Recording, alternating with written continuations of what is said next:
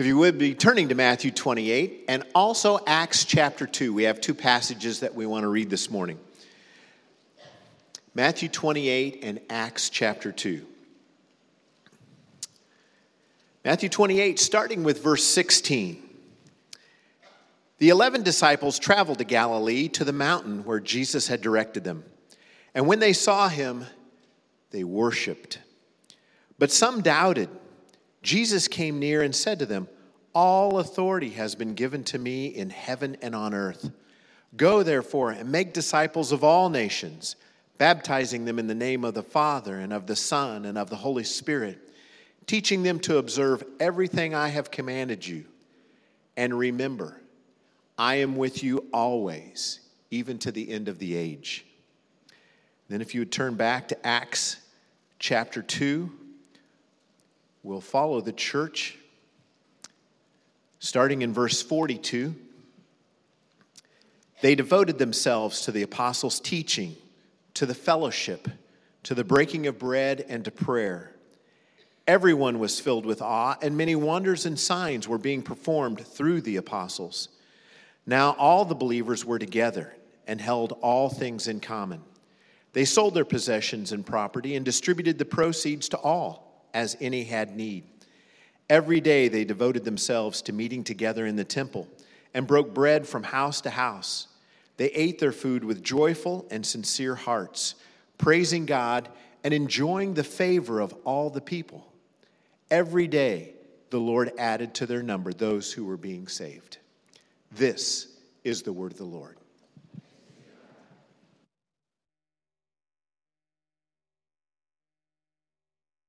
A couple of quick things before we jump into our message this morning from these two texts. We are starting our programming again this Wednesday, and so from the little bitties all the way up, we're going to be meeting throughout this place, doing what I'm going to be talking about this morning.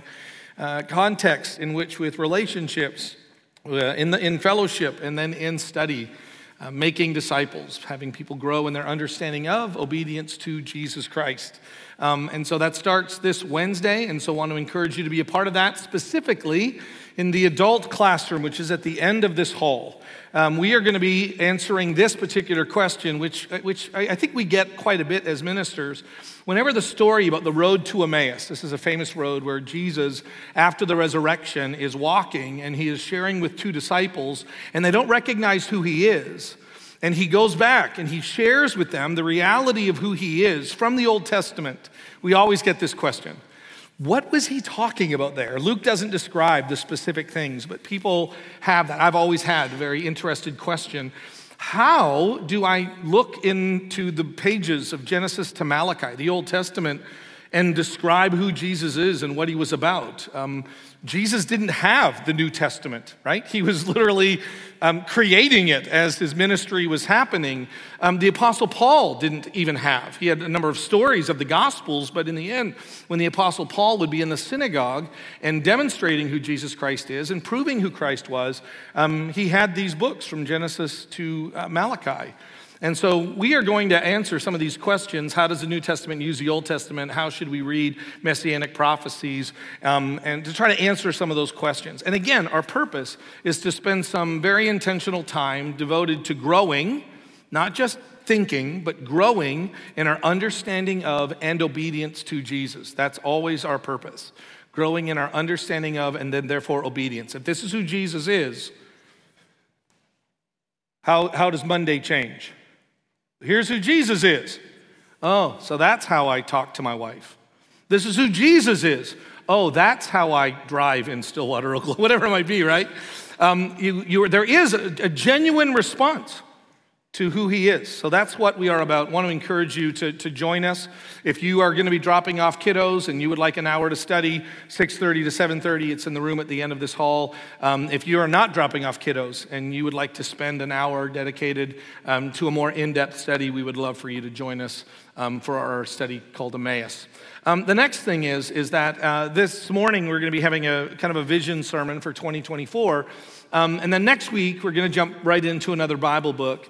It's the book of Philippians. So I don't know how well you know that book. This is a book that I never really loved when I was younger, and I never even really loved it all the way through college.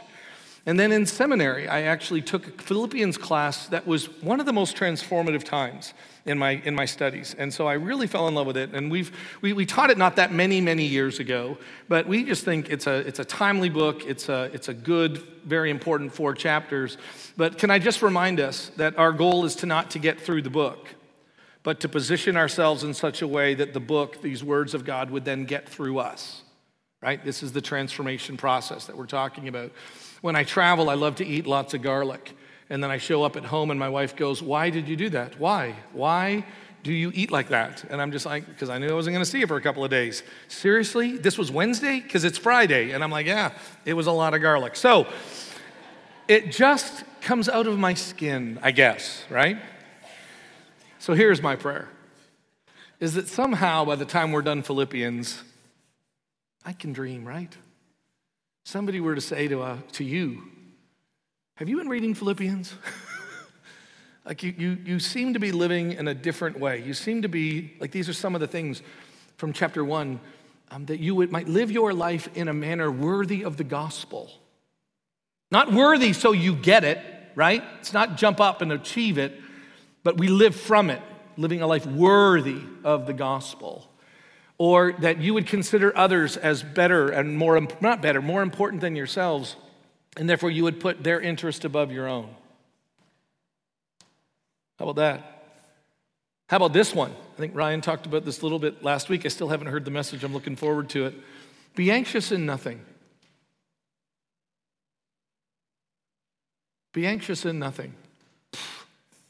I know what you're thinking. You're just I get it, right? I kind of want to blow that one off too. Obviously, Paul doesn't know what he's talking about. He doesn't get it. Or else maybe he does. And maybe he's not just saying that glibly. Maybe he knows something. So we're really hoping that by the time we're done this, we are a more sacrificing, community-involved, engaged, peaceful people. Wouldn't that be amazing? That is our goal.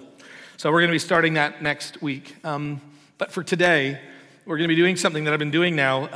Andrea and I came here in the summer of 2003, and so in 2004, I started doing these vision messages for the very first Sunday in January.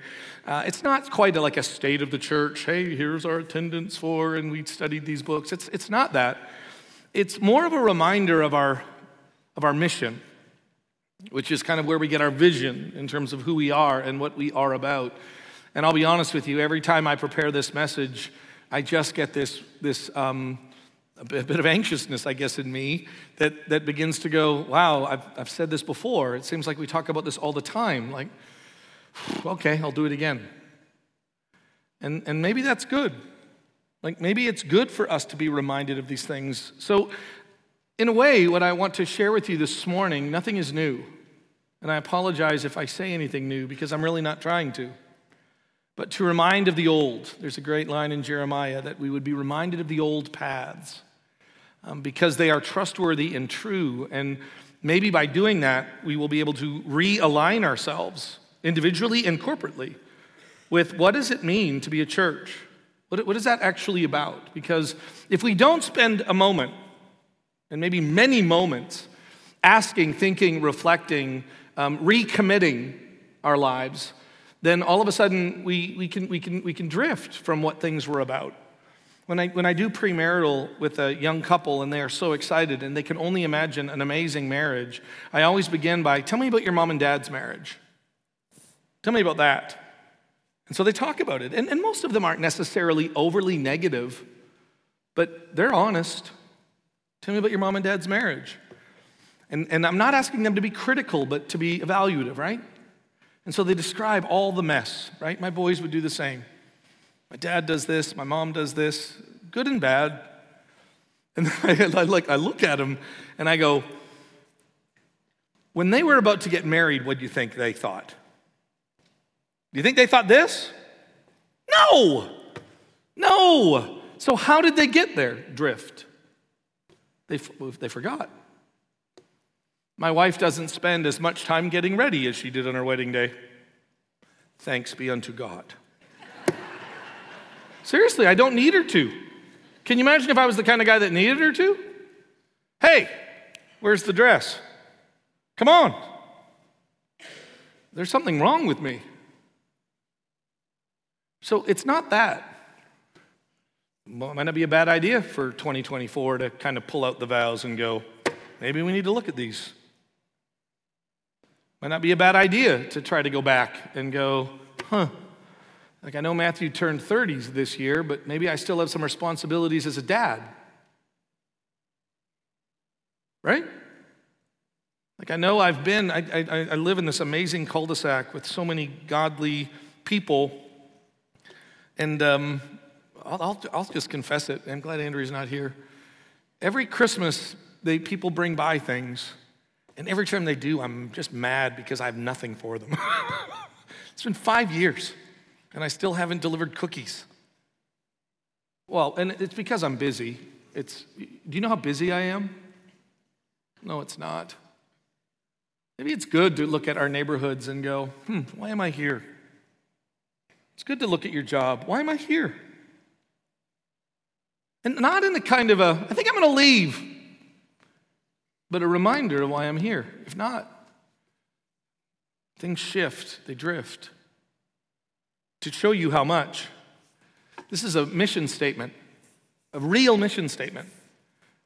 Everyone shall consider as the main end of his life and studies to know God and Jesus Christ, which is eternal life. That is a mission statement of an organization.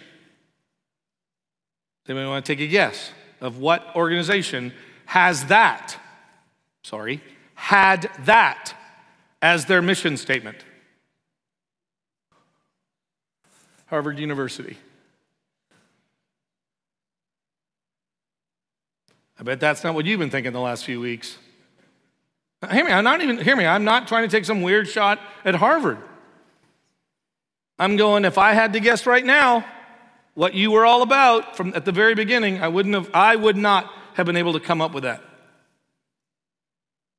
And I would even say this, hear me, it's even okay for certain organizations to drift, to find a new purpose.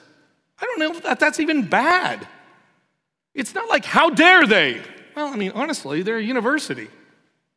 It's not the end of the world if they do that. So different organizations losing their understanding, their mission, have different consequences. If that was the church and they shifted, that's not good. I even know how they got there. And by the way, they didn't get there in 1969. You know, my kind of reoccurring theme. It wasn't like Berkeley that caused Harvard to stray. Now, Harvard probably helped Berkeley get there. Yale came out not long after this. So Harvard was established in 1636. 1642, they write this as their mission statement. An institution was started not long after that saw Harvard erring from their ways, and they said, well, we're going to go back, and we're going to do that. Yale. Really?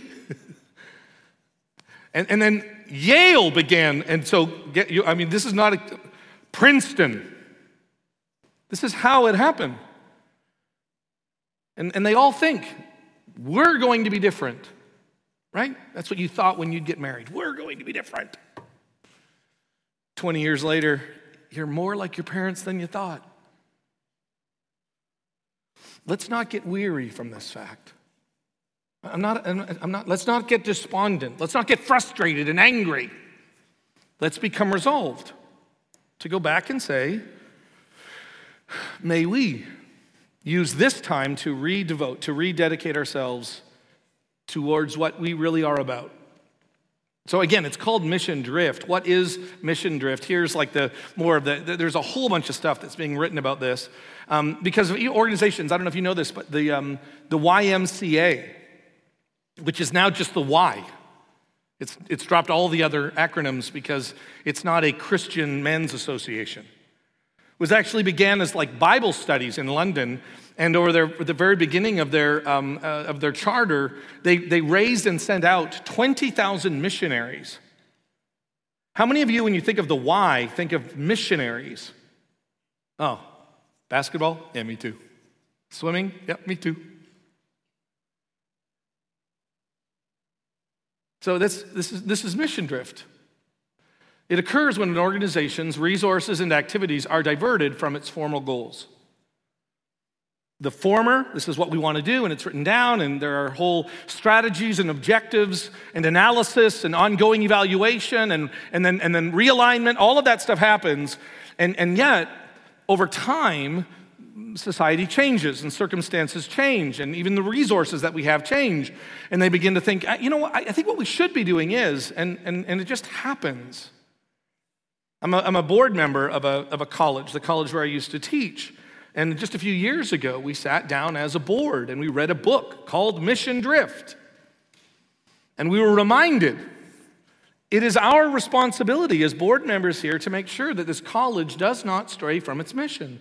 And it doesn't mean our mission is better than every other mission. It doesn't mean that all other missions are wrong. It just means this is our mission.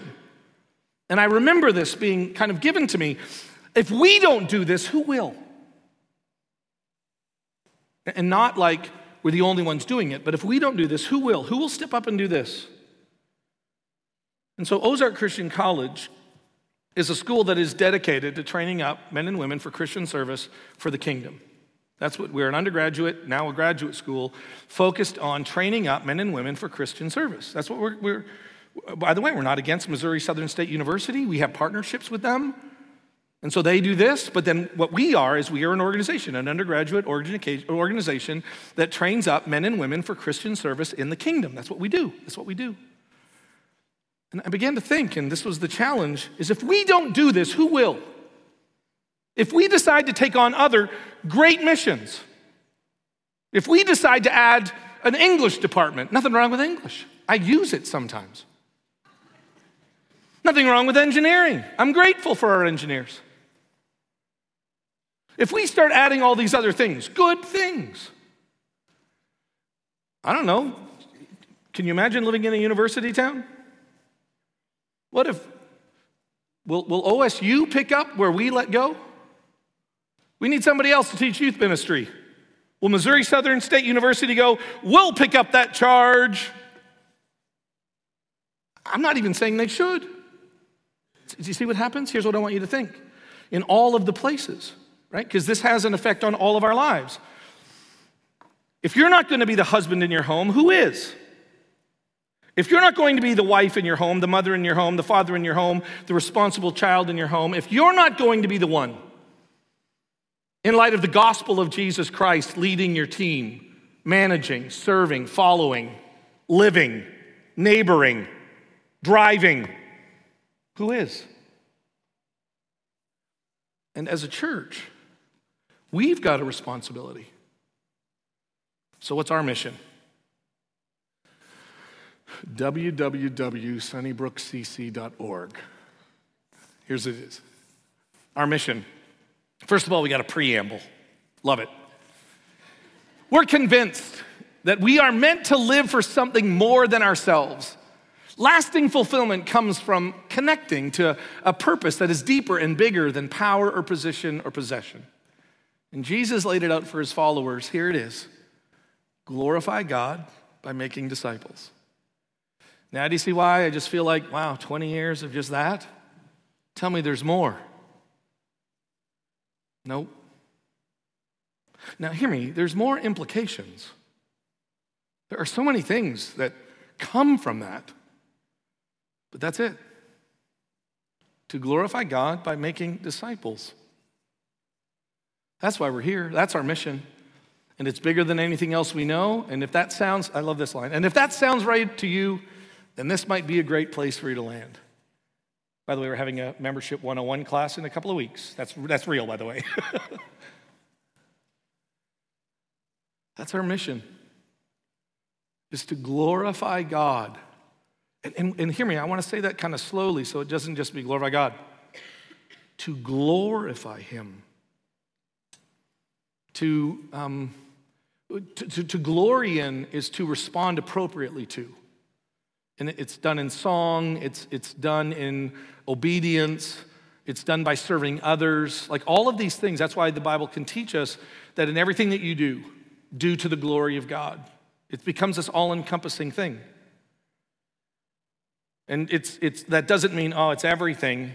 It means, no, stop, it's everything. And we do that by making disciples. Well, what is that? Is that a Bible study? Sure. But it's also like breakfast at my home. Now there's just two of us. Like in a way, I want to be careful because I don't like saying because if it's everything, it can be nothing in a sense. It's not that kind of everything. It's just the implications affect everything. All of our relationships, all of our perspective as we look out into a very broken world. It shapes how I view the news. And it probably answers some of the questions why the Apostle Paul can say, not glibly, do not be anxious about anything.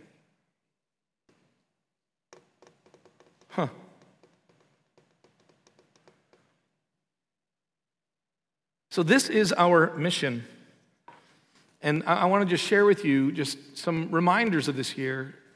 And I want to kind of end with a prayer. Or we're going to end with it. We're going to then have communion because that's kind of the ceiling of all of this. But we're going to walk through some ideas about this mission, unpack it a little bit to kind of recenter us, if that's okay. If I can just have the next few minutes with us, that's my goal.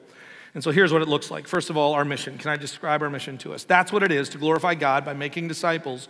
And by the way, our mission is set for us, which means it's not open for debate. It's set for us. It was something that was given to us. Have you had a call recently where you're trying to get some help with something that you're subscribed to or a service that you have? And please stay on the lines because we would love for you to fill out a survey. Have anybody? Am I the only one? Are you getting these too? And I don't do them anymore. And I don't know if you have this, but can I tell you what I have? I say this into the phone. Nobody's listening, but I say, I'm not going to do the survey because you're never listening. I'm not going to do the survey because it's not going to make a difference. And I won't say who it is because it rhymes with AT&T. Okay? But I have another one kind of rhymes with American Airlines, right? I mean, you'll never figure out who it is. I mask these things well. And again, I'm not trying to dog them. It's like, I get it. Somehow, I'd love to be in a corporate meeting. Like, you ask for the information. And again, I'm not asking them to totally change everything for me. I just can't believe I'm the only one. Am I the only one? No, I need help here. Am I the only one? Thank you. That's almost an amen moment, by the way. But I'm not the only one. And I'm giving up because I don't know if it's going anywhere. Does that make sense? Which, by the way, then means that we kind of get fed into this idea that my opinion matters. And when I was a professor, some of my students' favorite time was to offer an evaluation. I'm here to offer an evaluation. I want to offer an evaluation because my opinion matters and my thoughts matter. And I find this to be absolutely fascinating. Jesus doesn't say to his disciples, hey guys, you've been in the world for a long time. What do you think we should do? You guys know of some needs in the world. I know you guys been to Capernaum lately. What should we be doing here? Anybody know a problem that we could fix? Come on, guys. I got the whiteboard up. What do you want to do? What do you think we should do? At no time does Jesus do that. And it's not because he's bossy. It's not just because he knows everything, but he is clear on his purpose. For the Son of Man came to seek and to save that which was lost. Bartholomew, yeah, but I'll tell you, I saw something the other day, Jesus. This happens a lot, actually. The disciples regularly go, hey, Jesus, what about? And Jesus reorients himself and them. Yeah, no, but this is why I came. Yeah, but this is why I came. That takes strength. That takes courage. Because it's not like he didn't see needs. It's not like other things weren't important, like English and engineering. But this is why I've come. This is why we're here. Like, there's nothing wrong with working at OSU or Richmond School. I'm so grateful for all of us that do. I'm so grateful for the many places in which we do. I think that's great. Man, do it for the glory of God. Let's do it together, right? Let's all do it together. But our mission is what? Individually and corporately. Our mission is what? To glorify God and to make disciples. And it's set. And Jesus doesn't have an evaluation sheet to his disciples. And I'm glad he doesn't. It'd make me think he didn't know what he was doing. It would really make me question, why are you asking me what we're supposed to be doing? You said that I'm supposed to come follow you. Why am I the one leading? I hope you find comfort and strength in the Lord's setness. Like in the Lord and how he speaks. And he doesn't solicit suggestions. I know that rubs a lot of us, doesn't it? You know what I would do if I was God? You know what I would do if I was Jesus? Those are our frustrations and even our disappointments. May we use those times to reset ourselves. And so when I came here 20 years ago, I remember even, okay, what kind of church are we gonna be? And what is it gonna do? And then the more that I began to think about it and was surrounded by a bunch of elders and a bunch of staff that said, yeah, we're not trying to reinvent anything here. And not that it doesn't take on different expressions and new ministries and new opportunities and new revelations about ourselves and how we accomplish what? The glory of God by the making of disciples. That's what it is. That's what reorient. It is set. The second thing that it is, and I love this, it's clear. I think it's really, really clear. That is why we see in Acts 2 is a result of Matthew 28. Matthew 28, go and make disciples. Okay, they go. And as they're making disciples, they know what to do. So when we jump into Acts 2, what do we actually see? We see the disciples knowing what to do. Verse 42, they devoted themselves to the apostles' teaching. They devoted themselves to the fellowship. They devoted themselves to the breaking of bread. They devoted themselves to prayer. They knew what to do because the mission was clear. It wasn't like, what are we doing? What do you want to do? What do we want to do? And it's not that. It's like we know what it is. This is who we are. This is what we're about. And I think that's why it's good for us to realize, like, our mission isn't to be more loving. Can I say that?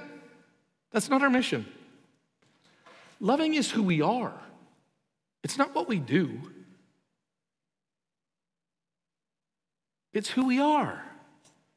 In light of the gospel, in light of the forgiveness of God and the kindness of God, and his kindness leads us to repentance, and his repentance transforms us, and that transformation leads us to look at the world in a completely new way.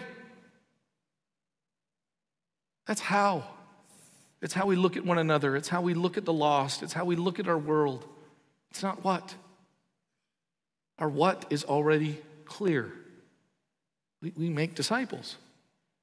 We help people understand to the best of our ability as we tell our own story and Jesus' story, mostly Jesus' story. We love to tell our own stories, but Jesus' story is actually more important than our own stories.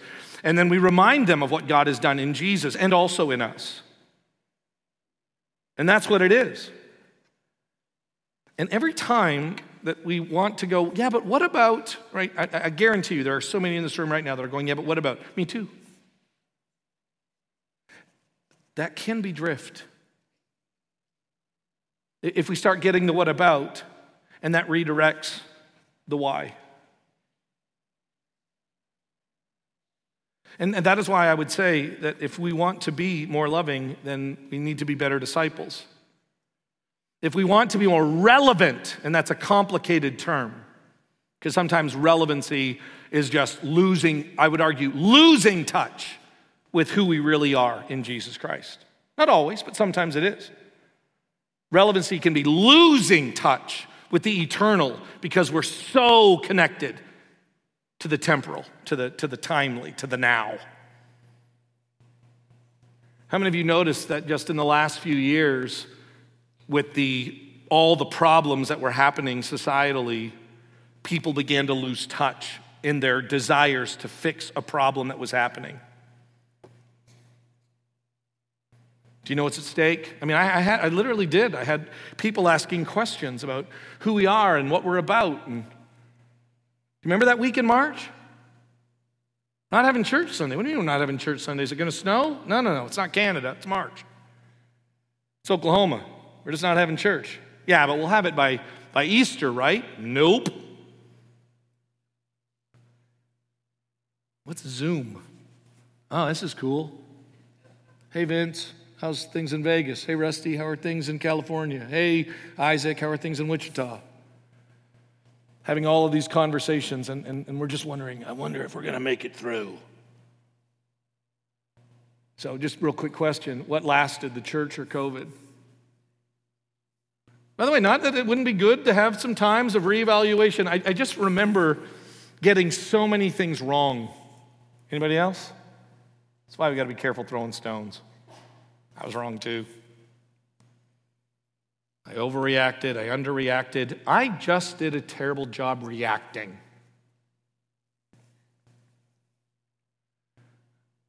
So in our temptation to be relevant, sometimes we can miss it. And that's why it's good to be reminded Jesus' mission that he gave to his church and that the disciples we see in the book of Acts, it's clear. It's also big. Like it's big. And it's big at the small level and it's big at the big level. It's big at the small level. So when I'm sharing the gospel with someone, and this is what it looks like. This is a relationship that you need to have in Jesus Christ. You need peace with God. Your sin has separated you from God, and I share that with them. But because of what Jesus Christ has done, you can now have peace with God by accepting by faith his sacrifice for your sin. Have you heard this story? And then we get to the point where I say, what is keeping you from right now accepting this free gift that God has for you and experience this peace with Jesus? And after I explain it, I just go, the only answer's got to be, sign me up. But I can tell by their eyes something else is happening. What is it? And they don't always say it, but I begin to find out later on, it's not just that they're struggling with letting go or struggling with an addiction or a pride. It's not always those things. Sometimes I just can't imagine the kind of transformation of what you're describing is going to be in my life. I don't know how to be married to my wife in that life or husband. I don't know how I can go home to my parents with what you're describing. I have no idea what the implications of life are going to mean for my job, which I use to provide for my family. Like, I don't get it. Like, what you're asking is so big. And by the way, tell me it is. Don't just dilute the transformation that happens. Do you see how big the mission is? Making disciple is not a Sunday school class. It is a radical reorientation of every one of our lives, including a constant and deepening re-engagement with the goodness of God through the gospel of Jesus in my life. And I've been following him for a long time. And it's still intrusive and it's big. Not to mention me looking at a young man who's from Saudi Arabia and me asking him, what's keeping you from accepting Jesus Christ as your personal Lord and Savior? Saudi Arabia? Everyone in my family? By the way, that doesn't just excuse him from the responsibility of that decision. So I can't just go run and hide from it. I can't just treat it glibly. Do you realize how big our mission is? And how demanding it is? I mean, you've heard me talk about Uri, my friend from Israel. When I pray for him, I'm aware of the bigness of this. And it's what we're doing in the treehouse and in Elevate with little bitties. Wednesday night in the gym with 9th graders and 10th graders, and it's happening at the table on Thursdays. It's big. And then sometimes you're just standing by, I don't even know the name of the river, and you're in Ghana, but you're looking across to Togo, and you're just seeing people just take supplies across, and you're just going, I just can't believe I'm in Africa. And then you walk back to a church that we just have recently helped build. We can only help build it. We can't build it, but we can help build it. And we look, and there's a plaque there, by the way, that has our name on it, Sunnybrook Christian Church. And the people of Garu are going to come there, and as we were worshiping there, I'm just going, this is big.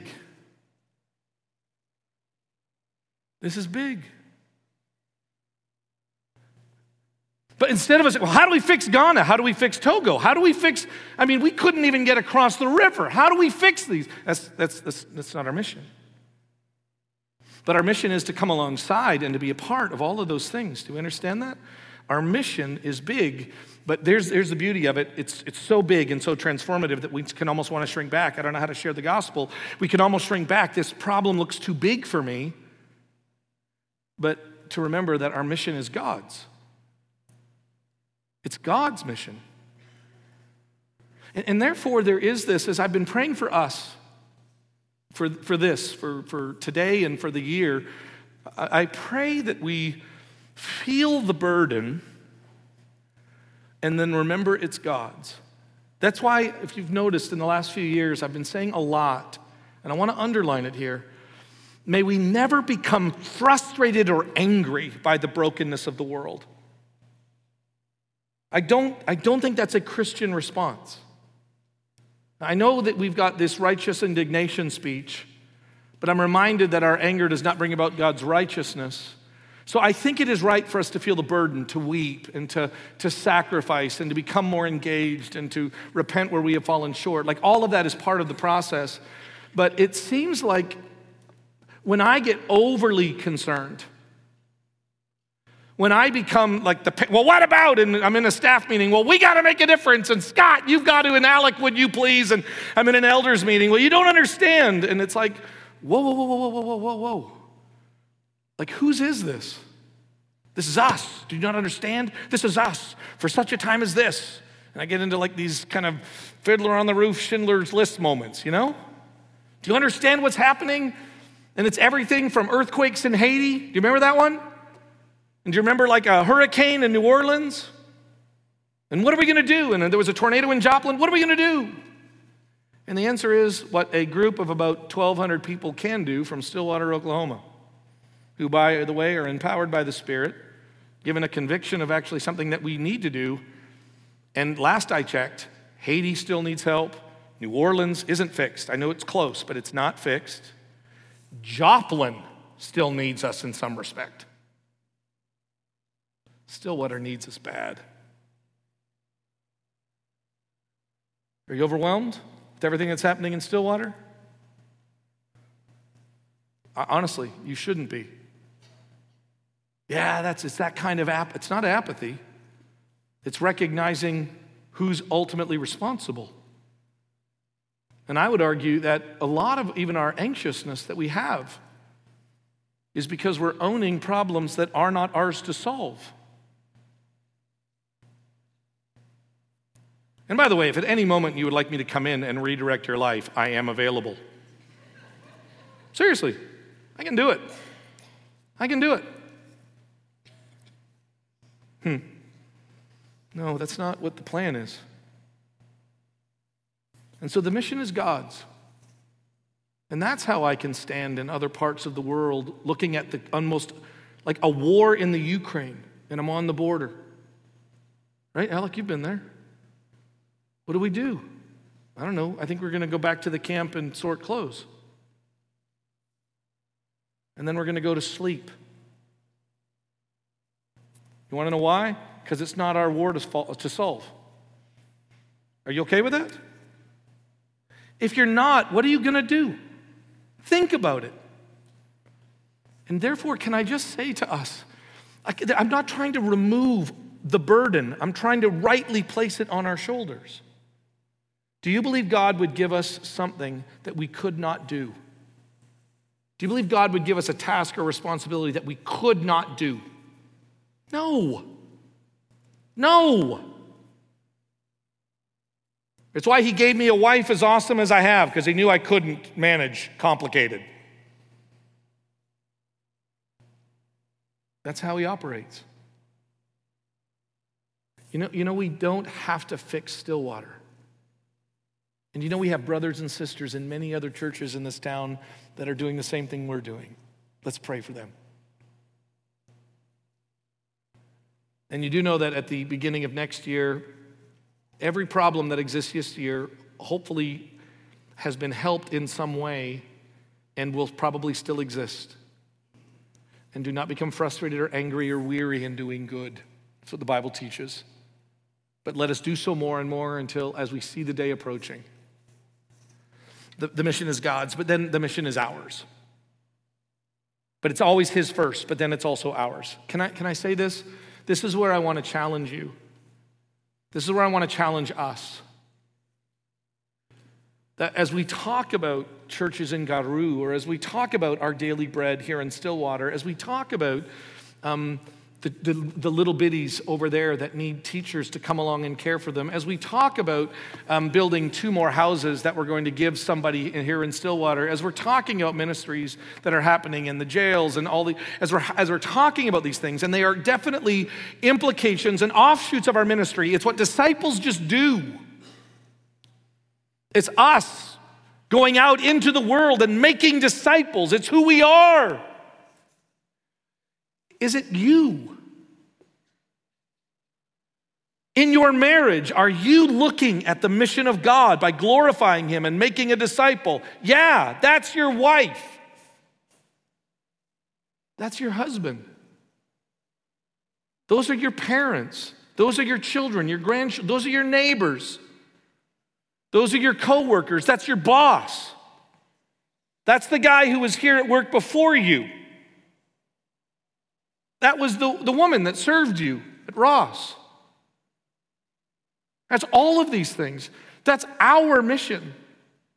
This isn't something that a few elders and ministers do. October is always a weird time of month, right? Because it's like Minister Appreciation Month. And it's always just weird because it's almost like, hey, thank you so much. And hear me, we love the appreciation, but I think as ministers we say, it's just weird. And I honestly think as a church we get this. I really do. I think we get this. Like this is our ministry. This isn't, well, we pay you guys to do it, or, certain people volunteer to do it. My dad would always ask me this question: if everybody like you did, if everybody gave like you gave, would the church be able to function? If everybody gave like you, if everybody served like you at the church, Jim, how would the church be? If everybody like you, it's a good question. It's a good question. That is how we know that we're not just consumers and we're not just takers. We're not just observers, but we're actively engaged in the mission. It's God's mission, hear me. But there was an invitation for you to be a part of it. And in 2024, may we together embrace the beautiful burden of glorifying God by making disciples and then being disciples everywhere that we are. Recently, we were in Mexico with our oldest son, Matthew, and his wife, Paula, and, it's vacation in Mexico, so wake up on Saturday, what are we going to be doing today? And Matthew said, well, we have to take food to the refugees. Are you serious? I'm on vacation. What after that? Well, we got to get ready because tonight we're going to the orphanage and we're cooking hot dogs. I am so telling Jill that I am not taking this as a vacation day. Okay, what are we doing in between? Matthew said, well, Paul and I volunteered to clean the church, so we're mopping floors. And I was reminded, because it was really kind of a fun day. I didn't do any of those things because I was a pastor. I did all of those things because I was a Christian. Right? This mission is ours. Side by side. Let us glorify God. I'm grateful for the elders of this church that lead us. I'm grateful for the staff of this church. I look out and I just see so many faces that have impacted my children's lives. So many relationships when my kids were making stupid choices and Drew Henderson helped save them and Paul Weiss stepped in and Ryan Bennett. Wow. I'm just so grateful that we did this together. The mission is ours. Lastly, I believe the mission is enough. I didn't have this when I first wrote this message. I didn't have this word. I kind of left it at ours and then, kind of, ta-da. But can I tell you what I've been praying about a lot? I want to invite you in. Praying about a lot. There is, even in church, so in our lives individually and then our lives corporately, there is a nagging, but there's got to be more, right? And I have it, by the way. I'm definitely a more guy. I always want to do more, think more, be more. I think that's the only way to be Christian, is to just add the word more to everything. Read my Bible more, go on more mission trips, give more, sacrifice more, right? What's more? More is always the answer. No, actually, one of the most biblical answers is enough. Harvard chose more, and they were redirected for their mission, and I'm not critiquing them. I'm not their judge. I'll let the Lord be their judge. But for the church, I'm telling you, I believe I can say this, and if not, the elders will let me know, and my staff will let me know this afternoon. Like, our mission is enough for us. And it doesn't mean the implications don't become more and more interesting and creative and even demanding and taxing. It means that it always comes back to this very strong and square root. It is about glorifying God by making disciples, and that is enough for us. Because the question that we ask all the time is, okay, so if we stop doing this and we just start doing X, does anybody know if the Stillwater public school system will pick up glorifying God and making disciples? I'm not critiquing them. I'm not. Is Walmart going to pick it up? How many of you walk into Walmart? I'm here to glorify God and to make disciples with you. No, it's I want milk cheap. Who's going to pick it up? It's been given to us. And therefore, the way in which we operate, by engaging it, is going, this is enough for me. This is enough for me. And now I'm going to look at the places in which I live, the woman that I am married to, the children that I still have a responsibility to, and they keep adding more. And so that's happening. And I've got a neighborhood. I've got to start taking cookies to people. And I got to go to our daily bread more. Right? So there'll be a more, but there's a more because there's enough. I think I can say on behalf of the elders and behalf of the staff, we're in a really good place. And dare I say it, there is a contentment in us. Not because we're near the end of the mission. No, we get the individual burden. But we know who we are and we know what we're about. We are about. And we're looking forward to 2024, are we not? Because why? Because the mission of God is enough for us. So here's our prayer. Our prayer is this. Number one, God, capture my or our hearts and minds with your mission.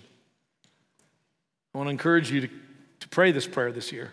God, capture my heart and my mind with your mission and help me see every aspect of my life. God, strengthen me, strengthen us for your mission so that we will not grow weary of doing good. We will not go, oh, seriously, one more offering? Oh, seriously, one more house? Oh, seriously, one more family? No, God, give me the strength that I will never, ever, ever become frustrated, angry, or quit. Give us your strength. Number three, this is the new one for me because I'm not a satisfied person. I'm trying. God, satisfy me, satisfy us in the purpose of your mission. Satisfy me by being a faithful husband, father, grandfather, friend, coworker, neighbor, Walmart shopper. Satisfy me with this. Let's pray. God, thank you for this, for it is big and it is enough. God, capture our minds and our attention. God, strengthen us. By your Spirit, may we not just believe that the only way to engage our world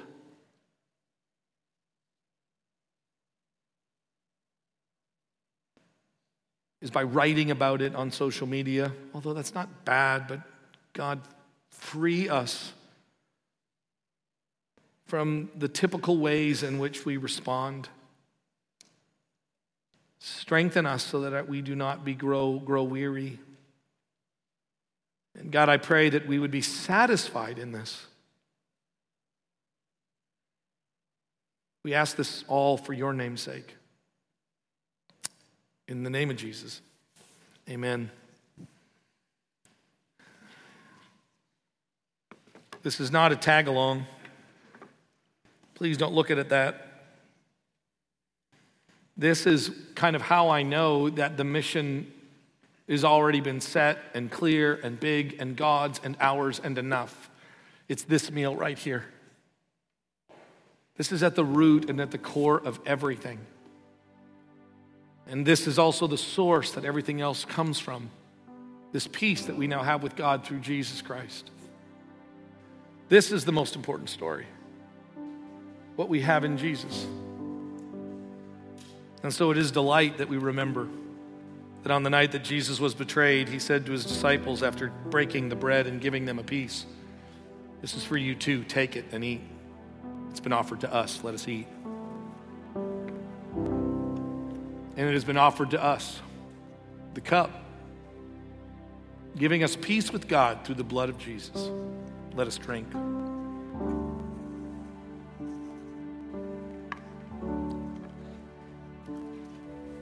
To glorify God is to respond to him, and there's lots of ways that we can do that. But we will end our time this morning by singing great praise to his name. I know we're going a little bit late, but I want to sing all three of these songs. We're going a little bit late, but we're singing all three of these songs.